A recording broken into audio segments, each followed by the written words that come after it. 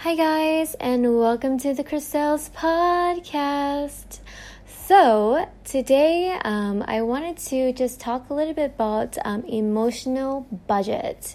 So I actually heard the most amazing thing from Pastor Jerry Flowers this morning, and he was talking with his wife in regards of just having an emotional budget for your life and in general.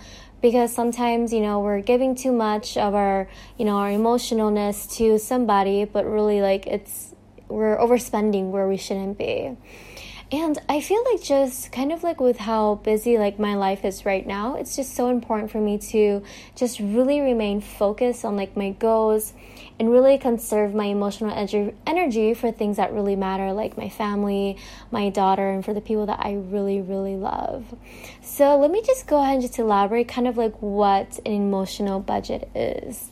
So basically, an emotional budget is basically having a budget for your emotions. It's just pretty plain and simple. So let's say that your family is about, let's say your emotional budget every day is $100, right? And so let's say that your family takes up at least 70% of your emotional budget. So if your family takes up 70% of your emotional budget because you give your love to them, blah, blah, blah, and then you have that 30% where you can actually give it to other people, right? And we're excluding work and all that good stuff here. So it's just kind of if you have 30% of your emotional budget left for other people where you can invest in other people, but then other people are really they require at least $50 of emotional budget. You going and giving them that 50 out of your account is you're overdrawing your account every single day. And eventually you just keep getting exhausted, emotionally exhausted. You're asking yourself why am I so emotionally exhausted? And in situations like that, you just have to take a step back because you know what? Eventually maybe your family only requires 60 and that person only requires 40, and then you can be maybe this could work again. But you know what, there's people in your life that are just they cost so much that it's really not worth it for you to continue investing in so much of your emotions that you don't have the capacity to give them. It doesn't necessarily mean that that person's a bad person, doesn't mean that you're a bad person. It just really means that those barriers that person put up, and just things of that sort, those are emotional energy that you have to continue investing in that person, or even maintaining. And it could go for people they just recently started seeing, or it could just go for toxic family members. And you have to ask yourself at the end of the day, am I getting drained by this relationship? And then just, proceed accordingly. But basically, even the whole thing about the emotional budget is that you have to actually know, what is your capacity to give out your emotions. Because if you continue giving and giving, and the most important thing you actually have to look at is who are the main people that actually need your emotional budget, right? That you have to give to. So that would be, of course, like I mentioned before, the people I love, my daughter, my family, etc. The people that I help when I'm volunteering, things of that sort. And then everything else kind of just comes secondary to that. So I know that I have a very small emotional window budget for other people who are new people that are coming into my life.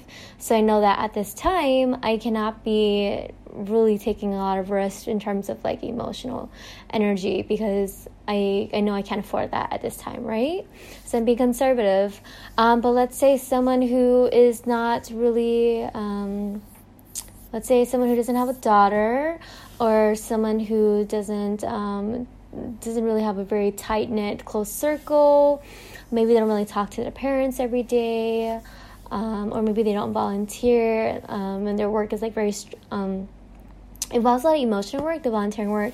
So for them, they have a capacity more to really invest in things where, let's say, a relationship, or invest in a lot of friendships and things of that sort, multiple friendships. But person A and person B are going to be completely different in terms of your emotional budget. Some people have the capacity to take on more, and some people just can't afford that.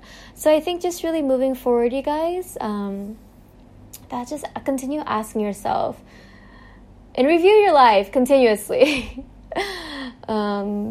Like, can you afford the emotional energies that some things are going to take out of you, or some people are going to take that out of you, and this could really even go for jobs too. So really just you can kind of just rephrase it in different ways that you want, but at the end of the day, ask yourself if you're overspending on your budget and you can't afford it, or there are other areas where you can actually know that you can actually give more, right? And in those situations, I really, really recommend you guys to even volunteer, give back to your community, or just even pour back into the lives that have been pouring back into, like, the people you love. So yeah, you guys, just wanted to share that thing that I learned this morning. I really hope that it helped you guys. I truly felt like it kind of just put things in perspective for me, because I think sometimes I tend to go overspend on my budget for emotions, and I just like keep giving when I know that I cannot, because that emotional energy is also reserved for me, right? Because to me, I need to take care of myself so I can take care of the people I love. So take a step back, you guys. Ask yourself, is what you're doing or the people you're investing in, can you afford that in your emotional budget right now? So yeah, I miss you guys, and I will try to upload more, and I hope that everyone is having a really wonderful March. Can't believe it already, right? 2019, it's March. Where does the time go, you guys? But yeah, hope to talk to you guys soon. Bye.